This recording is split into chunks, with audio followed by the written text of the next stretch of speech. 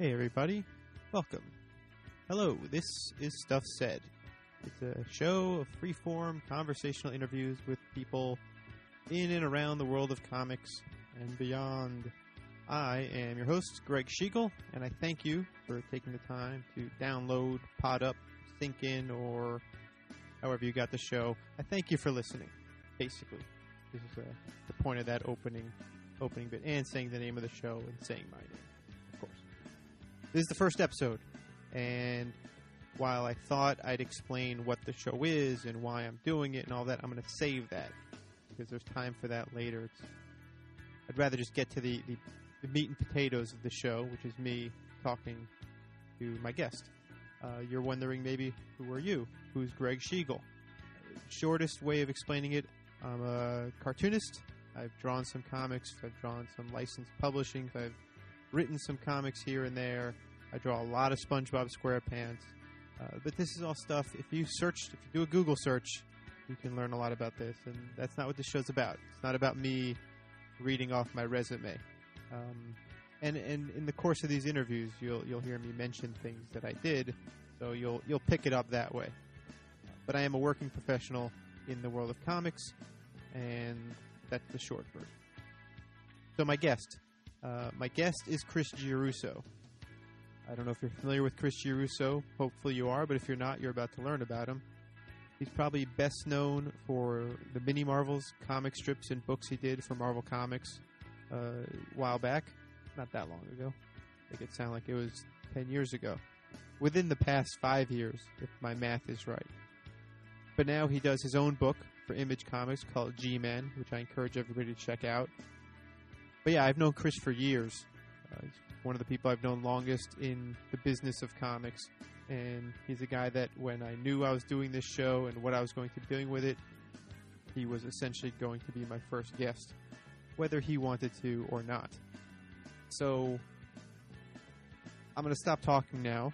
Well, I'm going to stop talking in the intro, and then the interview conversation will start, and you'll hear me talking again.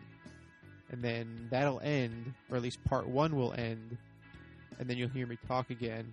Oh yeah, did I forget? Yeah, this is a two-parter. Chris and I talked for about 2.5 hours when we recorded this, and I tightened it up to an hour and a half that's being split into these two episodes. So, you know what? Enough out of me. Let's get the show started. Here he is, my conversation with Chris Giarrusso.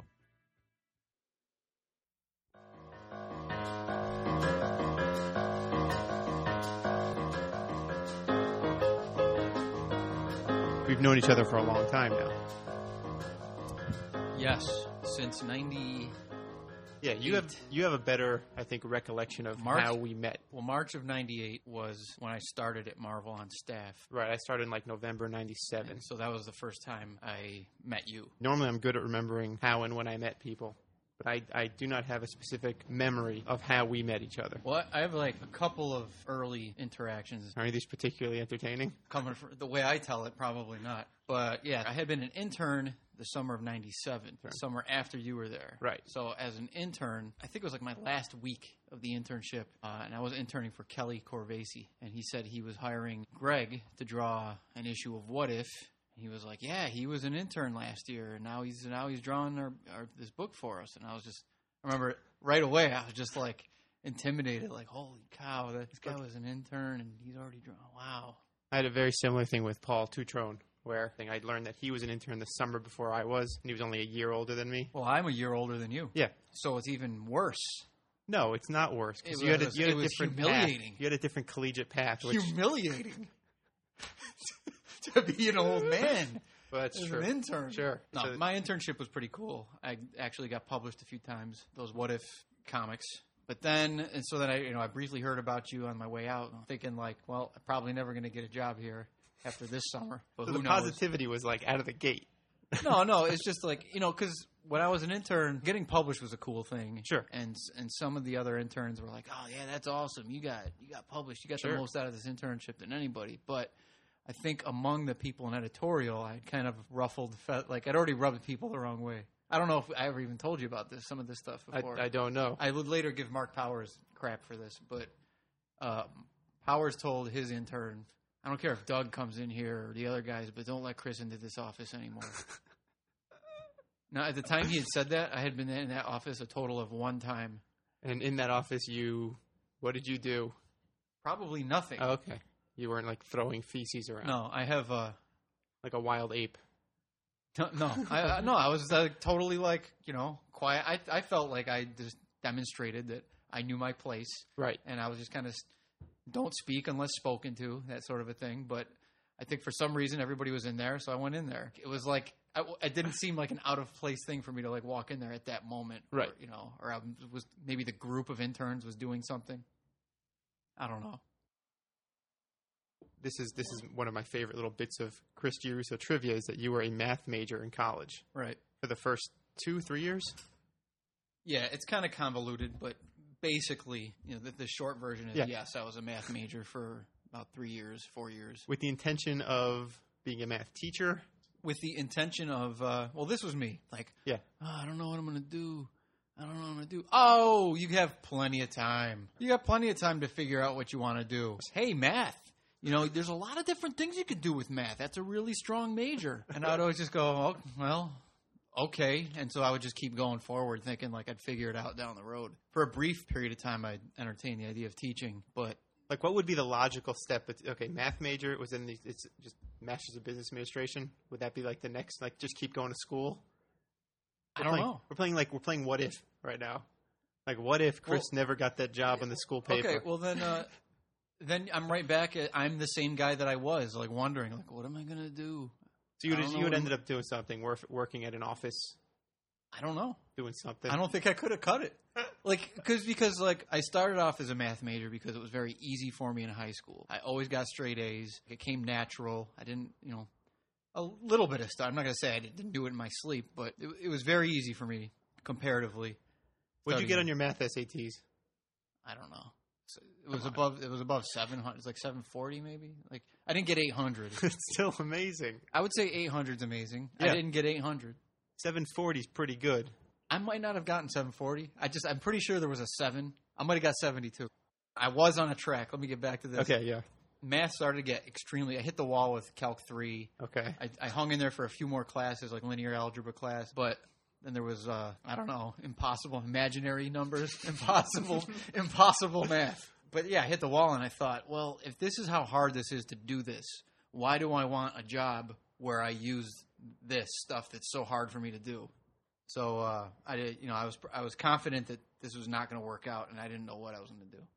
And then that actually made me say, well, maybe teaching, because I think teaching is a lot of people. And again, seemed appealing to me at the time because you can grasp it. Right. Because at this point in your career, your whole life, you have seen teaching, and in fact, you've been on the other side of it, but you've seen teachers do their job, and you feel like, okay, I know what teaching is. And your mom was a teacher.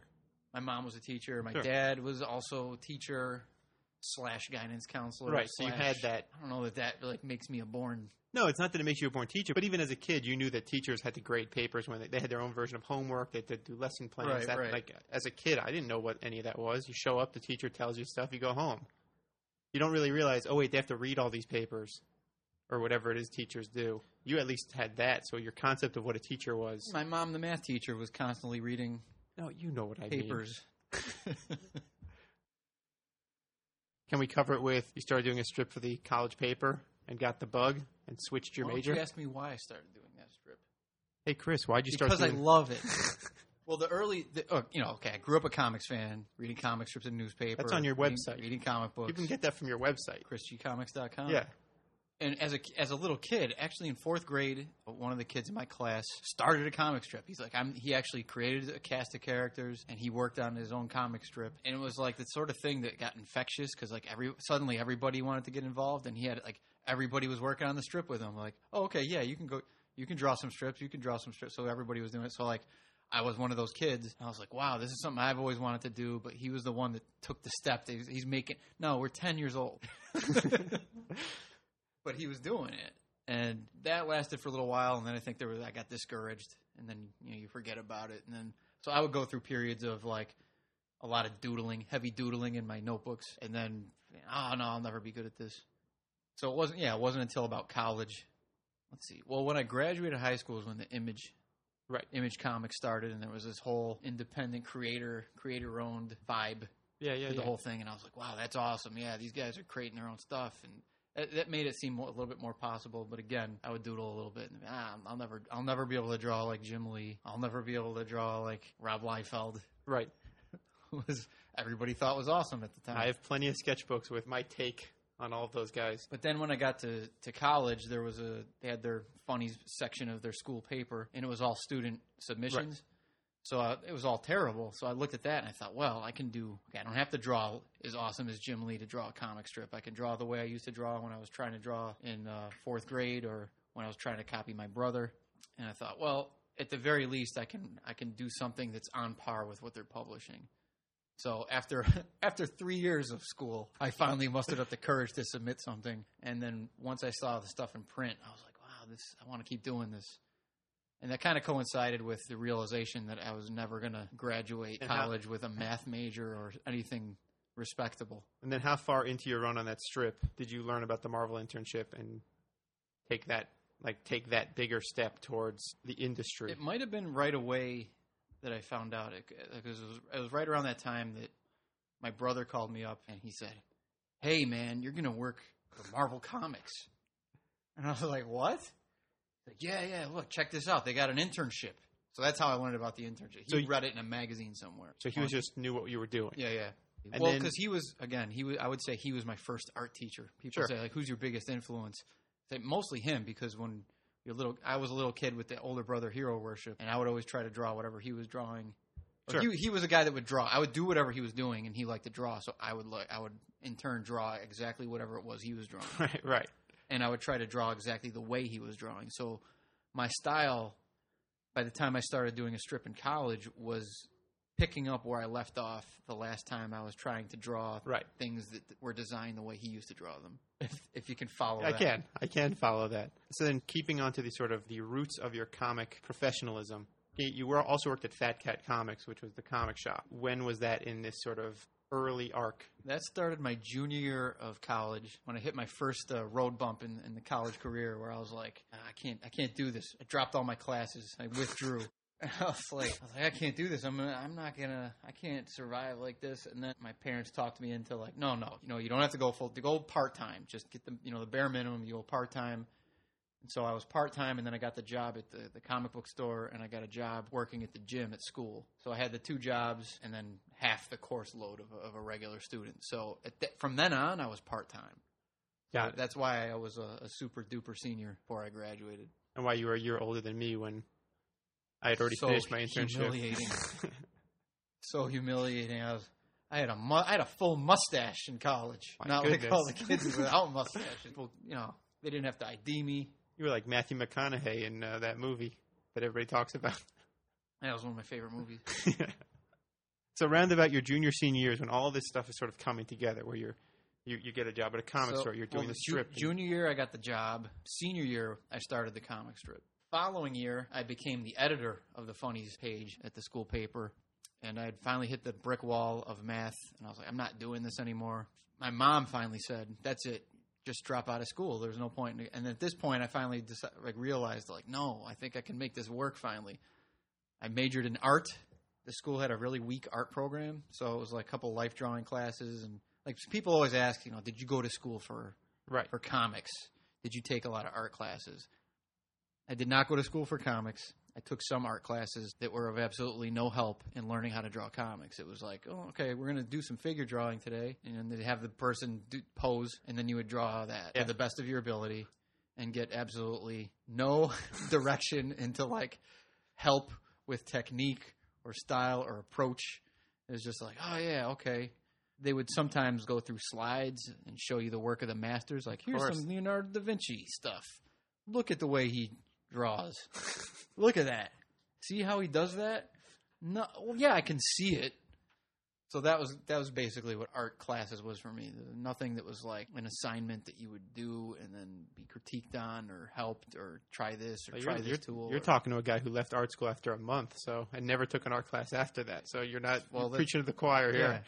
And I think that's kind of how it should be. I mean, if you want to do this, you're compelled to figure it out. You'll seek out methods, tools. You'll talk to the people that, Although back then you didn't have the internet where you could just look up stuff. No, Like but there this, were man. books. You could. I mean, I have Yeah. plenty of books you read, and you just read. And it goes to my this running theory I have, where cartooning and stand-up comedy or comedians are sort of weirdly distant cousins, because it's this job that sort of exists out there. Obviously, people do it, but there's no normal path on how to get to that job, and most people just sort of figure it out. Right. Like, you look at it and you see what other people are doing, and you start to sort of break the pieces down. You're doing it before you've Yes. figured out how to do it. That's what was good about the school paper, doing the comic strips for the school. Was I was actually drawing cartoons, but I didn't know how to do it for that good year, 2 years that I was doing it. I still didn't know what I was doing.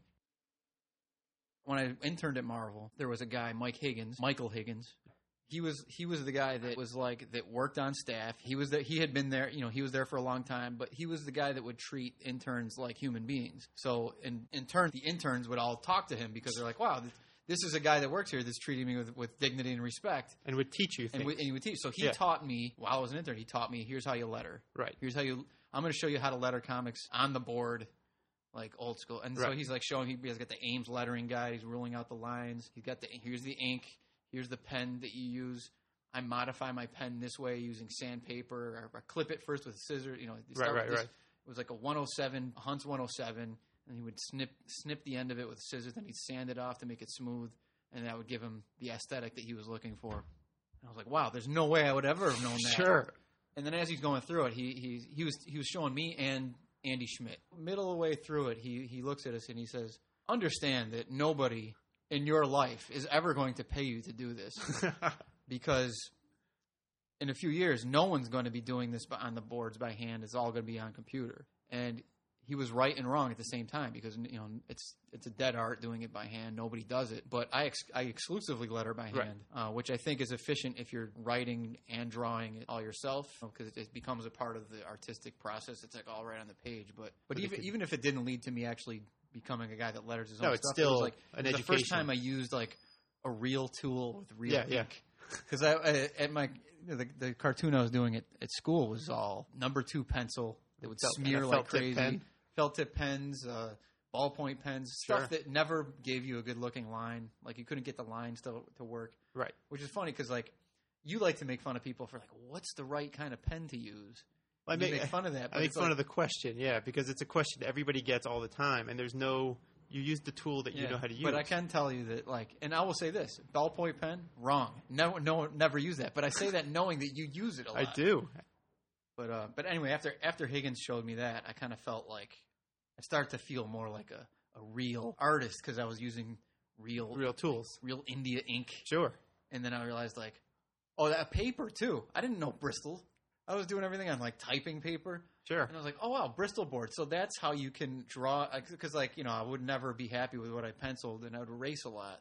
And you can do that on Bristol without destroying the paper. Yeah, but on typing paper, if you try to erase something once, you're right through to the other side. So that was kind of now this is the first time I learned something useful to me was through Higgins at an internship. It was not through a class that I actually paid tuition for, although you couldn't get the internship if you didn't get college credit for it. So it was it was those two things, the school paper in conjunction with the internship, that really got me firing on all cylinders. So now you're at Marvel Comics. You've had a few strips published in the letters page. And I don't mean this in any disrespectful way, because I had a very similar experience when I was there. People would look at my work and say, oh, it's real cartoony. You should work on these adventures books, which is sort of, at the time, they all looked like Batman the Animated Series. Everybody was doing their version of that. That's what they were trying to do, yeah. And your style, clearly more cartoony even than mine. Right. Was it discouraging? Was there a part of you saying, all right, I guess I'm not going to draw comic books? Are you now I know how to do them better now, so now I can go do a strip? Or by the end of your internship, where was your head at? It's kind of funny that you said, because this reminds me of another thing that Higgins told me when he looked at the strips I was doing. Because I would show those to anybody that was willing to look at them. Of course. So Kelly looked at them. Leonardo Manco was in the office one time, and Kelly and Leonardo were looking at this when I wasn't even there. Right. And afterwards, Kelly told me some of the stuff that Leo was saying. And he said actually he's like, well, he's doing a couple of things that are really good, that a lot of amateurs they don't know this, but he's already figured out a couple. What were of those? things. Do you remember those? I think it was just the idea of separating a black in the foreground from a black in the background, because Compositional type stuff. not compositional, but just like a way of like solve, like, oh, how do I demonstrate that there's this thing in the, like, without it all just blending one together, as one solid black sort of a thing. Got it. So I would just do like white halos around stuff like that. Sure. Which I didn't think it really worked at the time, but apparently it was better than what some of Leo's students were doing. Interesting. I remember when I took a Will Eisner's comics workshop when I was in Florida. I did the first pages I did.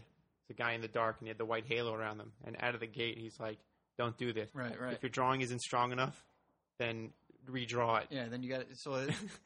So yeah, at the time I had such a very elementary, simplified style that was like, you know, I was basically still at ground zero with it, and I was struggling with, well, how do you do it without it looking amateurish, you know? And sure. So it was like, and I'm still trying to solve that to a degree, but a lot of those tricks I figured out along the way. But when I showed Higgins my stuff, he's like, "Well, what are you trying to do?" And I'm like, well, "What do you mean? Good what question. am I trying? That's the right kind of question." Yeah, he's like, "What do you mean? What am I trying to do?" You know, because I was just showing him comic strips. Yeah. He said, "Well, you're obviously not trying to get into work doing superhero comics." But in my head, I was like, "Well, I kind of already did it. Like I did this hybrid thing where it was the cartoony style, and I kind of felt like, you know, there's precedent for this. Fred Hembeck had done that, you know." But he shrugged that off, and in my head, I was like, "Well, it was a good question for him to ask," and I wasn't like, it was like one of those cases where you'd think somebody would get defensive about it, right? But I was like, "Well, what's the point of getting defensive? Like, what do I need to argue with him for?" More my priority was trying to get better at what I was doing, and then figuring that at some point I'll wind up in something that fits. So if I never do a superhero comic, fine. Like at the time, it was just anything where I get to draw and get better at what I'm drawing was what I was thinking at the time. And I thought my writing was very humor oriented. Sure. Like I was more interested in being funny because at the time everything that everybody was doing was very serious. We were still in that era. I think we're still in that era. Well, we're still, yeah, but like at the time, everybody was so preoccupied with comics being more legitimate, yes, and taken more seriously, so that everything got really, really hyper serious. And I was like, well, a lot of that stuff is good, but now there's this void that corresponds to exactly what I think my strength is, which is being goofy and funny. Sure. And this is also in the post Alex Ross Marvels era, where realism in the artwork almost became a key element. Right. But I also kind of thought that since I'm kind of doing something, or even with the What If strips that were published, I kind of felt like nobody else is doing this, so I don't really have competition. So if anybody's just willing to give me a slightest chance, it's not like there's 50 other people better at me. I mean, there are 50 other people more talented and better, but nobody wants to do it, so I'm the guy for the job. It's kind of how I felt like. And it's purely hypothetical. Yeah. This is all just like me just imagining what might happen. Now, at the time, in the Comics Buyer's Guide, Fred Hembeck had a page, and his little code name was Buzz, or Buzzy. I don't know if you remember. He used to do the calendars in Wizard. Yeah. Like, there were definitely guys doing playful, humorous, cartoony stuff. So when you saw that, or even Mad Magazine, like, those are part of you saying, all right, there's a place for this somewhere. Yeah. If I get good at what I'm doing. Right. Okay. So you had that in sort of the back of your head as like there's opportunities out there. I might have at the time still thought like maybe I could put together a package for a syndicated strip. Okay. You know. Sure. And I actually did take all the stuff I did for school. I sent that to a couple syndicates. Obviously, they didn't get picked up. And wait, what? When I look at them, I mean they weren't good enough. So sure. Not that I'm bitter about it or anything. No, but there's something to the process of putting stuff together. Okay, actually being proactive about, of course, like, putting samples together. Because, like, if you wait until you're ready, if you wait until like to send something out, like okay, this is this stuff is finally the good stuff. That's you'll probably never do it. So absolutely, like I said, I was making comics before I knew how to make comics. So now you've given me a great segue when you said you're not bitter. One of the few first. I don't know if I want to get to the. Okay, that's all right. All right, we'll be good about this. Okay. One of the I first. have a hunch I know where this is going. Early on, I mean, I knew you were drawing. You were in the bullpen when I met you, and you were doing your own comics, or they were comics you had done. I can't remember if they were things that you had done like when you were in college as like a side thing, or if you were doing them while you were at Marvel. They were on boards though, so it had to have been post internship. Yeah. And the title of these comics was Tales of the Bitter Bastard. Right. And they were awesome. Like, I think this is one of the first times I was like, this kid is great. And I believe it's also around the same time where I coined the award to Gio Russo, which is humor in the face of adversity. Right. Because these strips, without getting into it, was basically it was autobio stuff. Yeah. But it was really biting, really cutting, super funny, but really mature, like adult. Yeah, I was going through some Which again, issues. we don't have to go into. I'm just saying what I find interesting and what I sort of wanted to sort of end around is you were doing that, and then you started doing sort of around the same time, but not really. You were doing strips and humorous stuff, like you did the Wolverine one-pager that went into the Essential book and things like that. And then you sort of you found your way into the Heroes as Kids things, and that could have gone two ways. It could have gone, the ironic, sharp, biting thing. There's certainly precedent for people doing little kid characters who are for adults, like adult comics with little kid characters. Like, haha, this kid is talking like an adult. Yeah, or just being crude or whatever the case may be. Yeah, but you you at some point made a decision to go into all ages / kid friendly / family friendly, whatever word we're going to use to describe it. When you had, again, from what I had seen, this very strong voice. And it's not to say that voice isn't in your stuff now, because I think it's there. Like, you still do a very similar thing where you're taking your life experiences, but you're turning them into a very palatable, friendly thing. I'd say the fuel is still the same kind of fuel. Yeah. And so, like, it definitely goes through the same machine, and it comes. But was it a conscious decision to go, I'm going to make this stuff for a wider audience, or was it just by happenstance you started drawing these kids, and then the kids begat a friendlier, funnier, but still biting, but not as just like, holy moly, this is at the time it was harsh. At the time it was this is going to get published, right? Like, so the Bitter Bastard stuff that you were talking about was never intended for publication. That was specifically as just a mechanism for me to like work through some problems I was going through. But that wouldn't have been something I'd be comfortable showing to my grandmother. Right. And so, and also that's not anything that Marvel would have published. No. At the time. But at the time, there were certainly guys doing indie stuff that was of that ilk. Right. Well, I also felt like I was getting something out of my system, the topic that I was working on, and I was like, once I get this out, I won't have to keep doing like. Sure. So like, I don't want to be locked in. Like, I'm the guy that does this stuff, and then like, well, once I've worked out the problems that I had, after like 5-10 pages or whatever, like, I'm not angry anymore. I don't need to. How do I sustain this level of what it was I was doing? Like, so for me, that was just like a short term thing, and it was also it was a way for me to work out problems in my head while exercising these new tools that I have discovered, like ink, Bristol paper, pen, real nibs, lettering on the board. So it was like combining all these things and, hopefully becoming stronger as a result in more ways than one. Now, by the time they offered me the spot in the Bullpen Bulletins that you're talking about, I had already done a few strips in What If as an intern. When I came back on staff, Kelly was gone. He wasn't on the What If book anymore, but it was Frank. Yeah. And Jason was still the assistant on that book. And so that's when I first remember meeting you. Like, you came in, and I was talking to them, and you came in, and this is Chris. He was the guy that did those strips, or he did this thing. I did that drawing of John Galvin with the Ghost Rider thing. Sure. And you were like, "Oh, that's you? Wow, you're awesome." And so right away, I liked you. I love it. It's like, well, no, because like, and then because you were an editor, so like, I was like, wow, that's awesome. And assistant editor. And then when I found out you were the guy that was drawing the stuff too, you were assistant editor. Yeah. Which carries some weight, but most assistant editors couldn't draw a lick. Right. But you could, and you had already drawn a couple of books at that point, or at least one. Yeah. So then it's like one thing for your mom and all your friends at school to say, like, oh, you're wonderful. Sure. But now here you show up, and you're just like right away, and it seemed genuine to me, so I was like totally like, wow, well, this guy's won me over. Like, I love funny. this guy, Greg. And then every time I ever saw you anywhere talking or doing anything, you thought you were hilarious. Oh, I remember one time, I started in March, and by the summer, my brother had come to town, and then we were all in that What If office at some point. And then you came in, and you were like talking about like, oh yeah, there's this new character I got for you guys. I got this new character. He's called like, I forgot the name of him, but he was the living Tasmanian devil, tornado twist. Right. Yeah. Was what and I was like, this is hilarious. And like Frank and Jason were just kind of looking at you like they weren't sure how to take it. Like, I don't think they realized. Like, I think that they thought that you were serious and like this is going to be. And they were just kind of like, didn't know how to let you down. Like, oh, this is a guy that doesn't like. Oh, how do you tell this guy? How do you break it? Like, how did they not? How did I miss it? This is just an obvious joke. Right. It's funny, or maybe they just didn't think it was funny. It's possible. But I thought it was hilarious. And my brother was there, and he thought it was hilarious.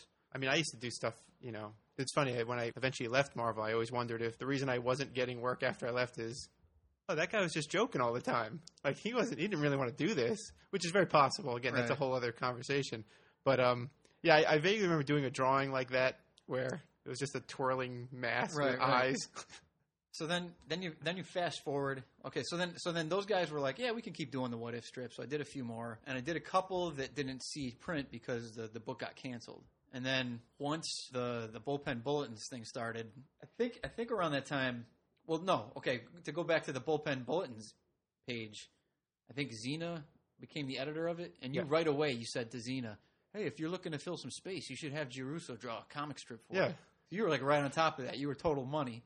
Yeah, absolutely. And then I don't know if it was before this or after this, but the books that they had the M2 universe at the time, and they had A Next. Sure. So you drew a comic strip just for fun. Yeah. A Nuts. I did. Which was like Peanuts. Yes. But you substitute the PEA as a letter P, and then take that P, turn it to an A. It's A Nuts, A Next. I'm glad you explained that, because I don't know if everybody would understand if I didn't go through that elaborate explanation. It could have been like Fonzie, like A Nuts. Exactly. Sure. I don't want everybody to think that you drew a comic strip about Fonzie. Right. Wearing a Juggernaut's helmet. Right. And it became shirt tied around his waist. It almost became what the kids today would call a meme, because even Brevoort started drawing some goofy. I think he drew like Snoopy in the therapist booth. Brevoort did this? I think we used to sort of doodle around. So basically, but you were also doing. Well, no, I know you did your A-Nut strip before I did Bullpen Bits. But it was all like the spark sort of hit all at the same time. Right. And I grew up as a huge Peanuts fan, so there was, like, when I saw that, it was equal parts like that's awesome and like envy. I was the kid in 4th grade who started the comic strip before you did. I wasn't jealous of him. At the time because I was like I knew I was part of the whole scene there. But with you, it was like, oh man, now I can't use his idea. Then later, I was like, yeah, of course I can use his idea. Yeah, it's barely an idea. And plus, you went like you just did this one-off gag. You might have done 2 of them. But one of them was like just a joke about Ms. Marvel being a drunk. Yeah. And I'm like, that's never going to fly. Yeah, I did do 2 of them. You can't do that. You can't make that be the thing. And that's what everybody that ever thinks they're going to do a hilarious Iron Man joke, it's like, hey, Iron Man's drunk. Well, again, that's what I was saying before. Is like there's the way you could do a kiddie thing where it's obviously just like crude and you're going for the easy. I've had so many people. It's the low-hanging fruit. Suggest like you got to do Iron Man.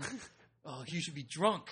Yeah, like we've seen that a dozen times. Like in every time Wizard did it. But it was funny when they did those Mega Theater things. But it's still low hanging fruit. And I was like, it's low. Not only that, but it's been done 800 times. So like if I do it, I'm just copying something. Just another hack. Like you could have them drink Kool-Aid. Like, okay, could have them drink Kool-Aid. So then you convinced Xena to give me a shot with the Bullpen Bulletins page. So the first thing I did was use... It didn't take much convincing for what it's worth. No, because she immediately figured out, well, that's a quarter of the page. I don't have to fill up with text. So that kind of it was just a great...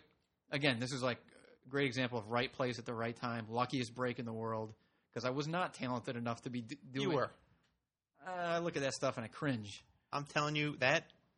I remember specifically the one strip. I'm like, this guy knows what he's doing. I think I even said it to you because you understood. Because comic strips was never a thing I could really do, like the gags, and then they build to like a Sunday. Like that's a format. But there was the strip you did of the Silver Surfer, Thanos, and Death, and it was like a series of 5 strips that were progressively like they built on each other, but each one worked on its own. Right. It was awesome, and I remember seeing them all lined up on a page and just being like. You know what you're doing. You really know what you're doing. I remember that. It was 4 strips, by the way. Okay. Not to bother. No, that's it fine. Doesn't matter. But I was like, really, you were the first one to look at them, and that was the first thing you said. And I was like, I'm glad that you saw that because after you, 2 other people looked at it and said, well, you should have you need it to be continued at the end of these strips. And I was like, no, you don't need it to be continued. Yeah, that's not how comic strips work. You don't need, I don't need that because it works all by it. And like, if you hadn't done that, I would have been like just devastated and had so much. Right place, right time. Exactly. Like, it would have like destroyed my confidence. Right. But because you said exactly what, like I was trying to, like you called it out. It's my editorial superpower. I felt like, okay, I am doing what I'm doing. Because contrary to popular opinion, not everybody in that office knows what they're talking about. I remember specifically showing, not to keep talking about myself, but I remember doing samples of the original X-Men, and I showed them around, and one of the editors, I won't name names because I'll be nice, was looking at my drawings, and he's like, you got to draw Cyclops. You got to draw more heroic, more muscular. and I was just like, this is ridiculous.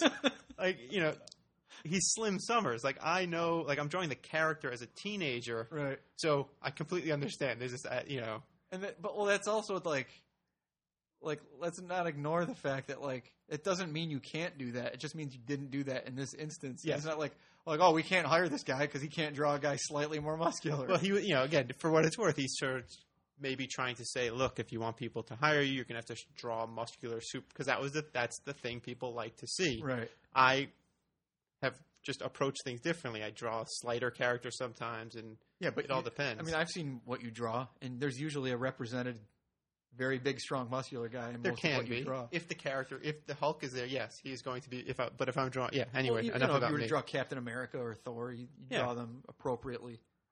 But so bullpen bits. We're not necessarily going in any chronology. I kind of feel like I always get off track, and I'm like, oh, wait. No, what got this going was you sort of growing into. I want to say that because, like, I never get a chance to point this out, though. That, like, the whole, like, I always wanted to do Peanuts, right, or a version of that. And then once the bullpen bits got going, at the time I was still doing the unused What If stuff, so I was drawing everybody as adults. And then I thought, well, if I just steal Greg's gag for one thing, like, if I do them as kids, like, that in itself will have, like, a degree of humor, and it creates a whole different environment with which to play off of humor. Like, if they're, just things that kids do or don't or whatever. So I thought, all right, I'll do one of these what ifs. Like, what if they were kids? I'll do, like, one strip. Right. And then I realized I could keep doing that over and over again. And then you never said, "Hey, you're copying me," and it went from there. And then, I wasn't going to do it. And then to get back on point with, like, what all age is appropriate or whatever, I kind of felt like, well, now that I'm doing little kids and I'm doing a Peanuts kind of a thing, I should keep it that level of appropriateness. And I also don't want to do something that they're going to say, we can't print this, because at that time it was like I was just living week to week, like, oh, maybe she'll say yes to this one, because Xena didn't like all the stuff I was giving her. I kind of feel like I write from the same place of anger, but I wouldn't do anything like people doing inappropriate adult sort of things and no cursing. Again, to a certain degree, that autobiographical thing has certainly continued.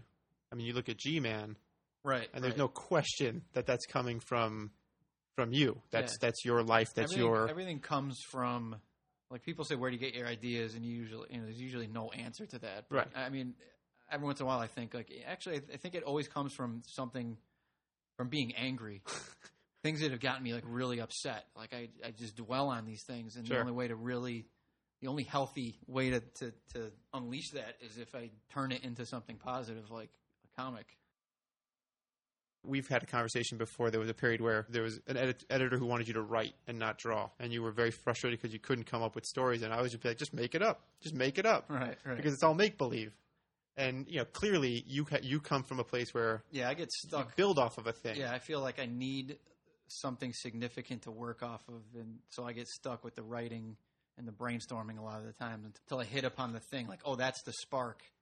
And usually it's something, like, really minor and insignificant that most people would. That's not an idea for a story, but it doesn't. It's whatever it is that works. It's enough to get the time. Yeah, right. And I certainly have had my cases where I'll come up with. But that's why I wanted to write with you when we had that opportunity, or when I was given, told, like, hey, you should write this series. I was like, well, let me work with this guy who's got a million ideas. Well, yeah, but I don't have any stories. They're just like scenes or moments. I felt like that would have worked. Of course, it would have worked. It would have been the two pieces sort of coming together and creating a thing. I would have said, we should have a scene where this happens, and then you would say, sort of like when I was writing X Babies, you were the guy who would call me out when the nuggets didn't fit. Well, there was like only one thing I could really. There were a few things. There were a few. Yeah, there were enough instances where 2 is less than a few. A few is 3. There's probably another one in there somewhere. But there were enough where it was helpful to have somebody who was looking at the sort of heart of the thing, because I'd get caught up in set pieces and, like, this will be cool when Jacob draws this. Right. Yeah, I did kick up like when I had no right to. I was like, hey man, this is wrong, and you really got to fix this, or you're in trouble. The right you had was that we are professionals and we are friends, and it's less you had a right, you almost had a responsibility to make sure we didn't screw it up. This was like, on some levels, that was my book. That was it. We've talked about Peanuts as sort of an influencing factor. Something else that you don't often touch upon in other conversations, you mention it every now and again, is Eric Larson. Right.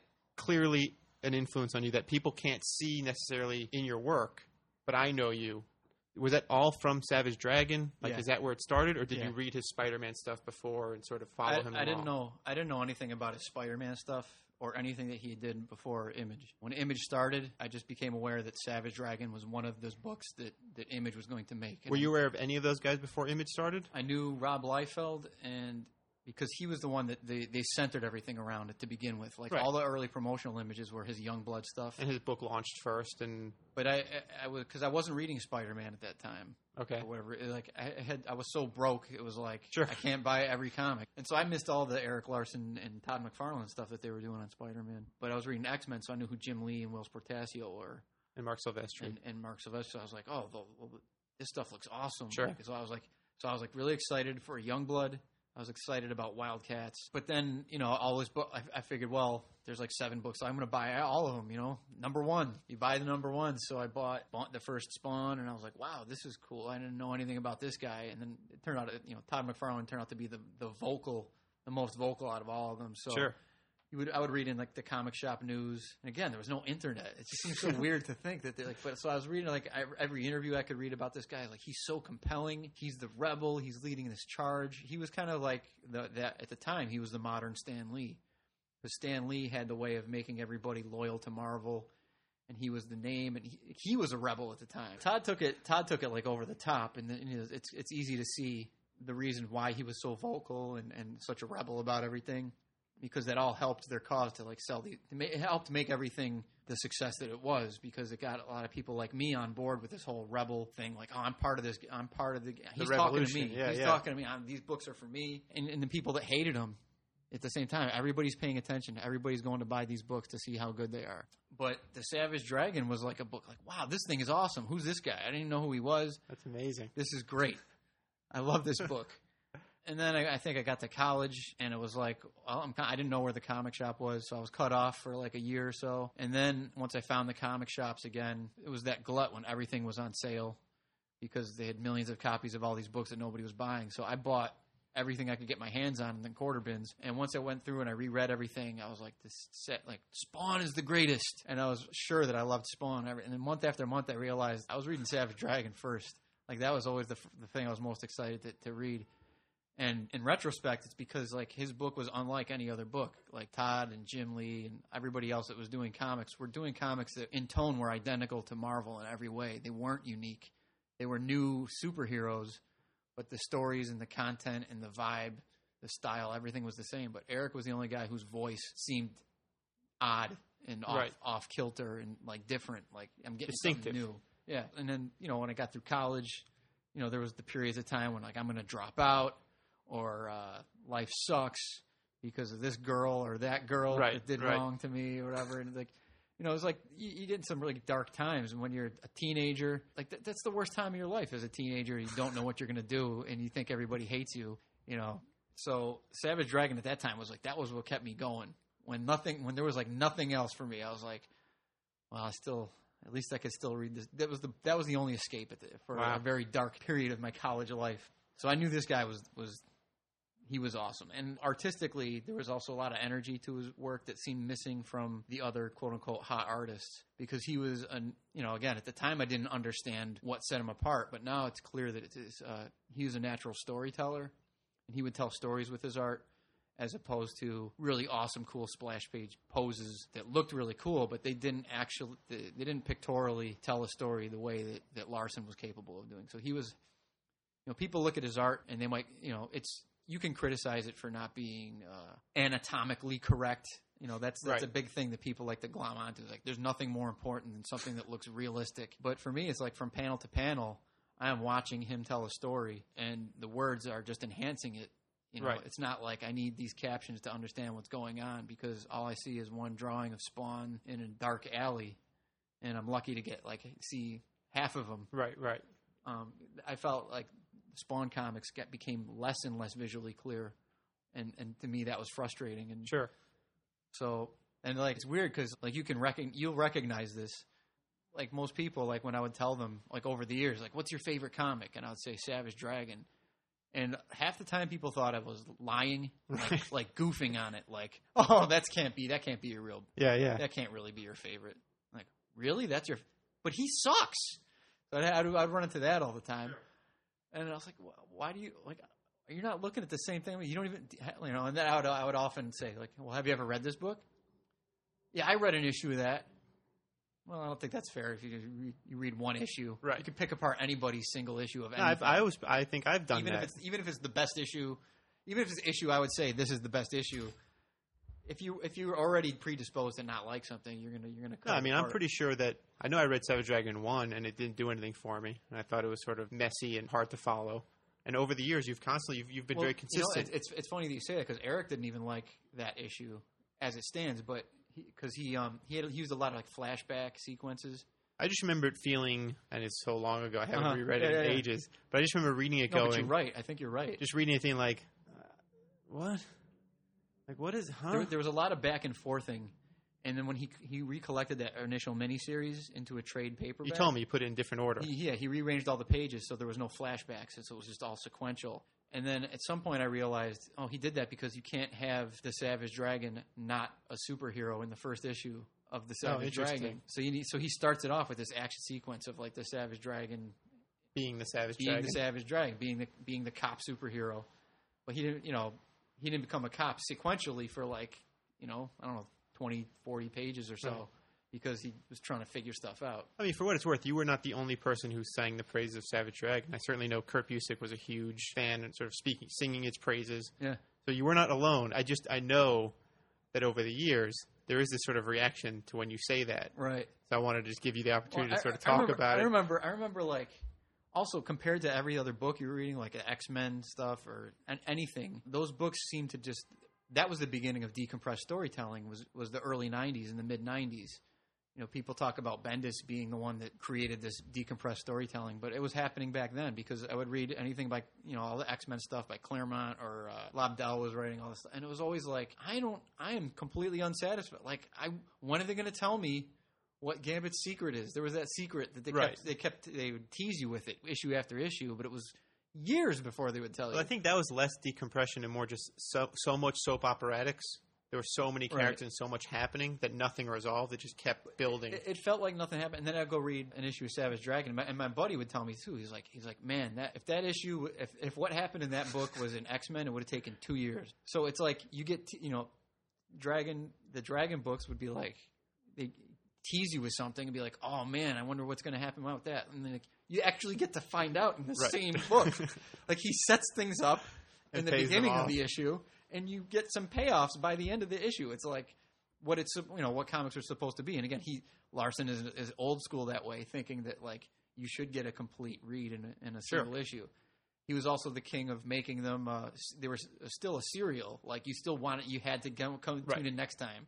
He was making monthly comics, but it wasn't like you need to tune in next time to be the slightest bit satisfied because he gave you so much to be satisfied with that issue you just read. No, I can certainly acknowledge that in the past year you've lent me a few of the trades and stuff happens. I mean, those trades, the status quo at the beginning is completely different than by the end of that 140 pages, whatever it is. Like, and I guess that's also going back to sort of what was so exciting about the Image stuff. And in a way, Larson is the one guy who's paid it off.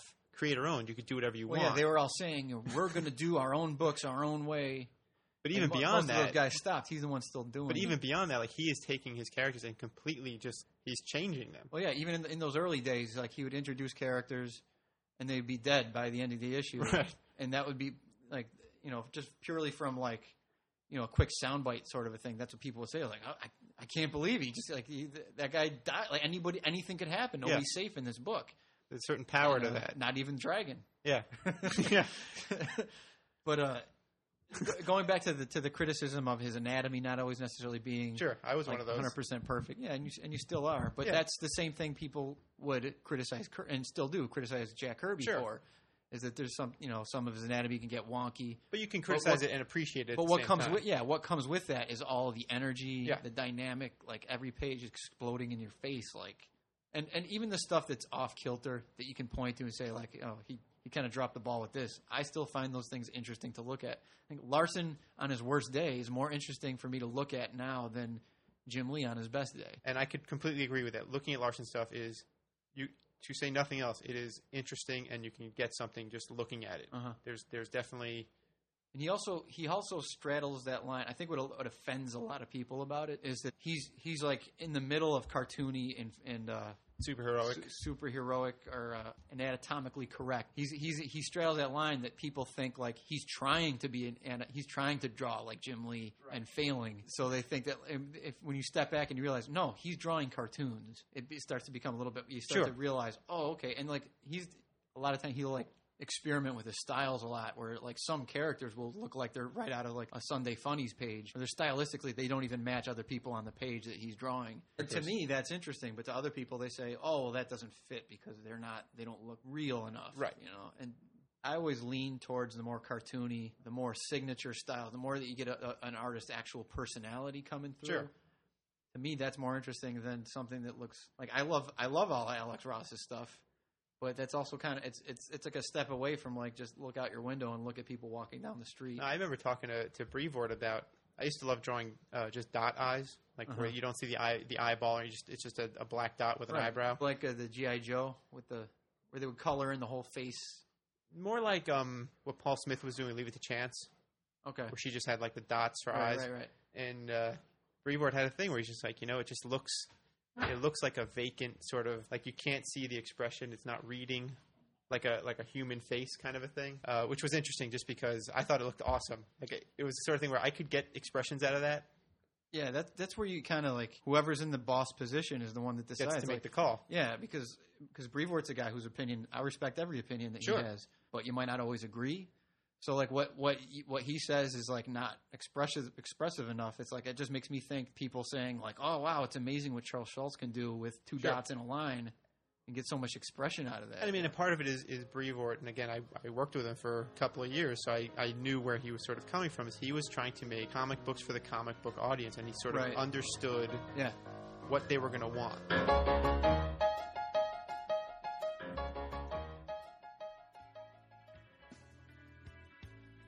Holy moly.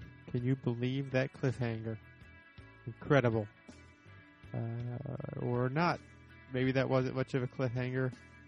Maybe it just ended at a logical point of conversation.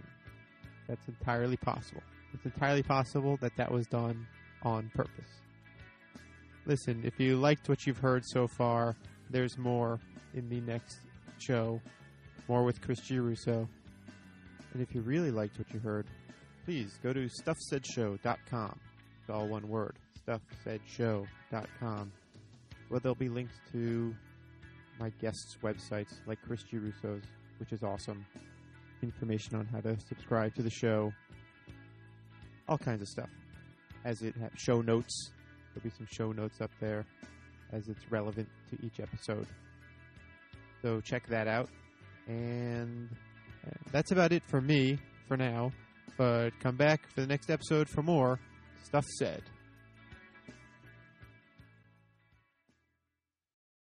La, la, la.